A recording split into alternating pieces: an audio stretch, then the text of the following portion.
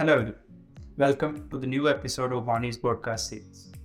In this series, we cover business, economy, and related contemporary issues, and we discuss these issues with amounts of nationality, including students, faculties, and alumni. The COVID-19 pandemic has affected all walks of life, be it industries working, operating environment for corporate professionals, or the realm of education. So the theme for our today's discussion is Future of Management Education in India post-COVID, opportunities and challenges. We are honored to have our Honorable Director, Sir, Professor Nagarajan Ramamurthy, with us to share his views on the theme. Welcome, sir, and thank you so much for your valuable time. Thank you. Sir, as I talked about in the introduction part, the pandemic has set new normals for every field. So, what do you think are the major challenges for the future managers, entrepreneurs, and management education institutes? That's a good question. I actually see some, first of all, like COVID-19 pandemic, because it paralyzed most of the economic sectors, including education, did create some innovative opportunities for education sector and also for entrepreneurship. For example, like here in India, I have read a lot of housewives who were not doing anything, right, for the opportunity during COVID to start online businesses, using the supply chain challenges that companies are facing. Yes. So I expect that these type of, it's not really one, but many other stories we have, like including, for example, someone who sourced yarn, right, from during the COVID time by studying in Mumbai. Yes. And, she has grown that into a 4-5 crore business per annum. So in terms of employment opportunity, the COVID taught us there are different ways we can still function without actually going into the physical mode. Same thing with education. I think most of us concluded some of the institutions actually did 2 years of education only online, and whereas I am a researcher, we did only about half of that or less than half of it in online, the rest was offline. So there are opportunities that these challenges can pose for business people, for educational institutions. And what I see, some of the lessons we learned, such as working from home, managing the supply chain, these things may actually become permanent feature of the future economy. Yes. So that, I would say, will likely stay. Okay. So that itself is for management education. We can also mention that, how do we impart those type of working from home and managing the workforce who are dispersed, or even people, students not coming to class or having a face-to-face interaction, but still, develop the soft skills. So we did that once. I think, that's something we can carry forward into the future as a management school. Definitely, there are so many things which even we as the students experience, and definitely the things will work for the futures. So, sir, there are a lot of rumors around the new AI-based chatbot, ChatGPT. Like in a recent article which I was reading in Economic Times, it was compared with a calculator, which is supposed to make the life easy and more efficient. But at the same time, many of the school districts in US are banning it because of cheating concern. So, what are your thoughts on this? How it will impact the management students and B schools? How can B schools leverage its full potential? See, this is true of any technology. Even before this ChatGPT and others, we did have internet. Okay. Where the school system, like high school or elementary school or higher learning institutions like us, see, what we are trying to do is to help students learn. Okay. Now, if AI and others can actually do it, why do we need employees? Why do we need students? Okay. So as long as these tools are available for enhancing the learning, right? As let's honestly think, there are different people who have different learning styles. Some of them may not be able to get the concepts in class in that 1 hour. If they want to go back home and do additional research, use the chat GPT or the AI or machine learning tools to even watching YouTube, right, and learning something, right, that is perfectly okay. I think it should be, because the ultimate goal is that we have to educate, everybody should learn. To the extent possible, we bring all of them at the same level playing field. In terms of why the schools are banning, the second part of your question, why US schools are banning, it is a different dimension. It is to prevent cheating. Okay. So I have no issue if a student learns outside, comes and demonstrates his knowledge in an assessment situation, either through exams or presentation or whatever it is, then we can say, look, the student has learned what he or she is supposed to learn. It is like using cheating papers in exams. But obviously, it's any different from, the older days where students used to have what we call as the big papers, where the answers are written, the points are taken. So I think that's why. In terms of challenges for the management or any education, this one is that we have to come up with more innovative ways of assessing student learning, knowing very well that these tools are available and these can potentially be used as a cheating mechanism. Okay. So ultimately the question is, are we awarding degrees to the students or are we awarding degrees to ChatGPT or other AI ML tools? So that's it will boil down to that question. There are challenges associated with every new technology, Yes. and it is always a two-way sword. Yes. It can be used both ways. Yes. Sir, UGC has recently announced new draft norms for facilitating the top university to set up campuses in India. And as per the draft, those universities will be given autonomy for devising their own curriculum and their fee structure as well. So how will it impact our current education ecosystem, especially the higher education in the country? I do see a few, I have read the draft of UGC. There are some issues still we have to wait and see how it pans. So, for example, one of the requirements is that the faculty teaching there must spend substantial time in India. Whether it will be done by them or not, how we are going to enforce it, the monitoring, so on and so forth, there are different type of questions. I think the second thing is whether we have students in India who are willing to join those institutions where they have their own selection procedure, fee structure, and all that, is again another question that we have to wait and see how it ends up. For example, if you send someone to US or UK or Germany for higher studies, it's not just, learning is not just simply about whether you pass the subjects or get the degree. It's a holistic experience where you live, interact with people. Now, we are sending, say, parents in India are sending their children to abroad.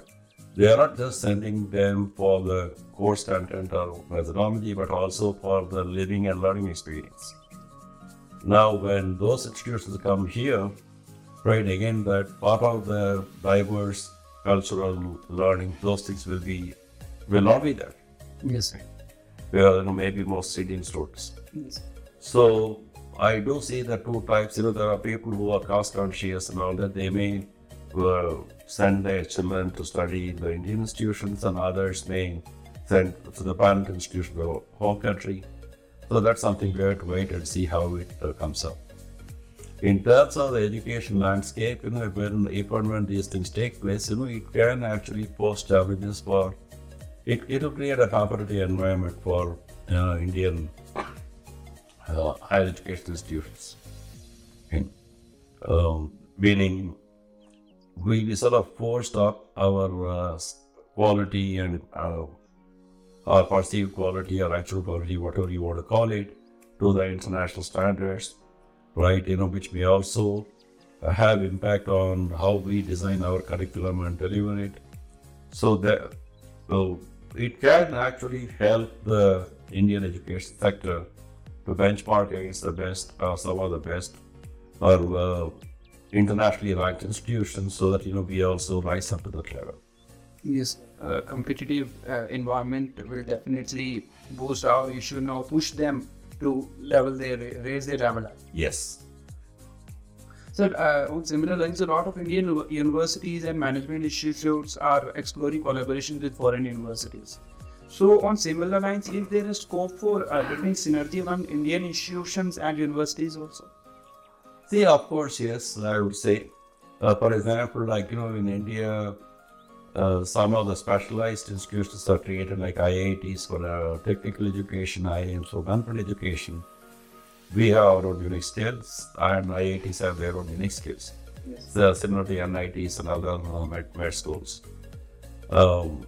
We have, and actually, I am Amritsar, we have entered into a MOU with IIT Ropar to offer a MSc Data Science program commencing next year, which will be a residential. Students spend 1 year, the first year in IIT Ropar, the second year in IIM Amritsar. We capitalize on their technical skills, and at the same time we also they capitalize on our management skills, so that students presumably get a much better education than just focusing either on the technical or management side. We have also entered into MOU, a joint degree program with NIT Jalandhar, an integrated 5-year BTech MBA program. So where the students spend 4 years in NIT Jalandhar, and the last year they come to us. And when they are actually in NIT Jalandhar, in addition to doing the NIT courses, they will also, they'll also cover some of the courses from us. So it's been integrated 5-year BTech MBA program. So I do see that other institutions like IIM Indore and IIT Indore, they have such collaboration. And I do see most of these things likely taking place. Most of these agreements are joint programs and all that collaboration taking place among the Indian higher education institutions. NAP 2020 also encourages such collaboration. Yes, sir. Even the previous IITs and like IIM Calcutta and IIT Kharagpur and ISI, that they also conduct a program, and there is that program is running really soon. And we hope that similar programs, similar issues come with other similar programs as well. Sir, according to the World Data of 2022, 65% of the population is still rural, and most of them are marginalized and deprived of many opportunities. So how can we make the management education more inclusive to address these challenges? See, I think the NEP also, for example, has the goal of increasing the gross enrollment ratio and all that in higher education. So it is true, it's not just for India. Even the so-called developed countries like US and all that, there is a digital divide, like a lot of people living in the rural areas may not have access to the education system. I think that is where, for example, we do see that technology can actually come in handy. Because affordability is there. Some people may not be able to send their children to urban area to live and learn. So that is why we have many of these, the EdTech companies are there, and then learning management systems are there, which can be used to reach out to a broader audience. Yes. And that should be met, because I think there is a wealth of talent in the rural areas which are untapped. And if we have to really make India a great place for manufacturing or service or any such thing, we have to tap into the rural population and the talent that is residing there. Definitely, sir. So many students are coming from rural background and reaching to these top institutions. So the reach is increasing. That's the only thing is that we need to make more people access these things accessible to them. So, sir, now coming to IIM Amritsar. So, what role IIM Amritsar has been playing for preparing the future leaders and entrepreneurs for the challenging times ahead? What are the major offerings from our side for different level corporate professionals? I think in the past 3 years, I can speak about, that rather than just focusing on one MBA program, that we have introduced specialized programs in analytics and HR. We also have the executive MBA program to reach out to working adults, who cannot afford or unwilling to leave their job and then go for a full-time degree program. We'll be graduating the first batch next month, in April. Yes. And next year, we are also launching a program in Delhi, NCR, the Weekend MBA program for the Delhi market for working adults. We introduced for the young rural population. We introduced a 11-month certificate program in data sciences. I think that batch will be graduating in March. And we just launched 2 long-duration certificate programs for data management and data science just a week ago. These are virtual, so students anywhere from the country or world can learn. We do have few more skill development courses or programs being developed and ready to be launched in the next few months. So, we are doing a variety of things to target, plus executive education. We have been running a lot of executive education programs for leading both public sector and private sector companies. Yes. In the past 2-3 years. So we are trying to reach out to the educational needs, skill development needs of the country across various levels. We are trying out what we can do given our constraints. Definitely, sir. Amritsar has a very wide portfolio of offerings, and even the industries, I think they are recognizing us and they are putting that trust in us, and I hope the things will continue in the future as well. So, sir, as the selection process is going on for the next batch of students at different schools, and there is a large pool of students who is aspiring to be part of IIM Amritsar as well. So, what is your message for them, and what makes IIM Amritsar stand apart among its peers? I don't want to go into the extent of saying that we stand apart from the rest, because each institution has its own unique culture. They have their own unique identity, and we are trying to develop our own unique identity. In fact, somebody asked me why we are not part of the CAP program just a week ago, and I said no, that we want to control, right? We want to bring people like who we think will assimilate our values. Our thing is igniting possibilities. We want to do it for everyone, like not regardless of race, gender, economics or socio-economic status, and so on and so forth. And based on each year, we also look at, we take an introspection as to what worked for us and what did not work for us, and what we need to make a change. There are different institutions offering different programs. I would tend to believe that they are all of equal quality. I think here we are trying to also develop leaders with a humanistic perspective, like people with wisdom, integrity. So there are various things that we look for. If you draw an analogy, you may have several girls wanting to marry you, but you marry only one, and the question becomes why only this person, right? Then there is something that goes on between them, the alignment of values and so on and so forth. The same thing we are really looking at here. We have grown, we are growing, and both our outreach and the lot of activities that we do. I think we only had a few conclaves in the past few years. Now, for example, we have expanded the learning opportunities, the extracurricular activities, like eSummit, the leadership talk.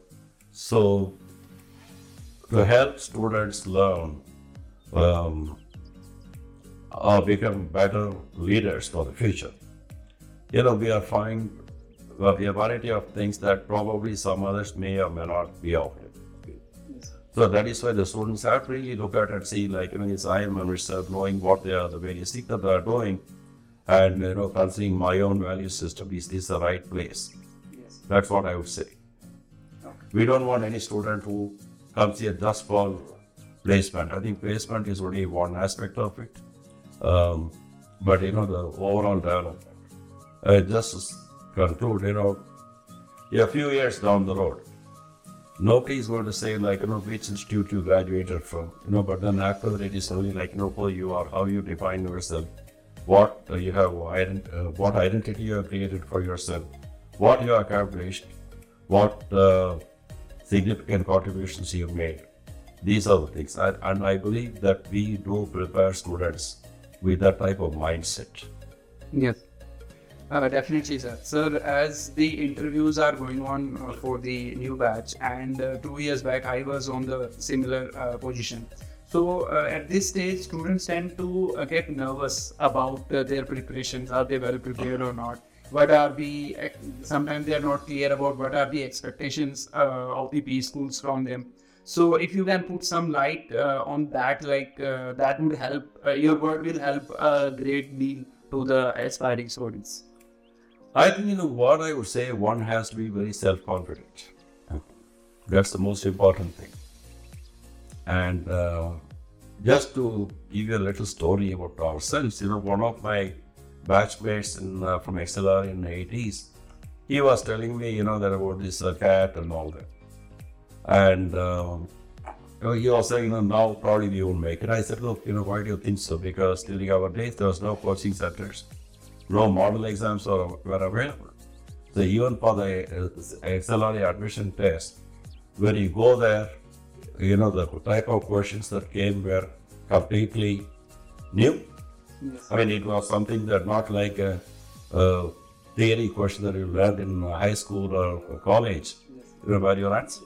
Yes. And it was purely like raw, talent, I would say at that time, the intelligence, whatever you call it, is what they impression.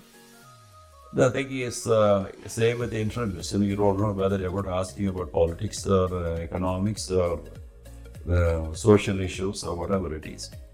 I think what we really are looking for is, for people, it's not an absolute right or wrong answer in my opinion. I can't speak for the faculty who are doing the interview. But what we are really looking for is creative ways, how the students do that. Yes. The confidence level. So, my advice is just be yourself. Just go there. Don't get stressed out because it will show up on your interview. Relax and just be self-confident. Okay, if it comes, you'll be pleasantly surprised when if you get admission or something like that. I didn't think I did well on the interview, but why I got the admission or why I got a job the same way. Okay. Yeah, it happens, sir. So thank you so much for your valuable time and for sharing such insightful thoughts with us. I think all our listeners will get benefited from it, and especially the new aspiring students, they will feel more confident, and they might have get to know a few more things about IIM Amritsar and what unique things we are offering and what sort of culture we have here. And it's a huge learning opportunities for everyone, including me, to have this one-to-one discussion with Honorable Director, sir. And once again, thank you so much. Thank you.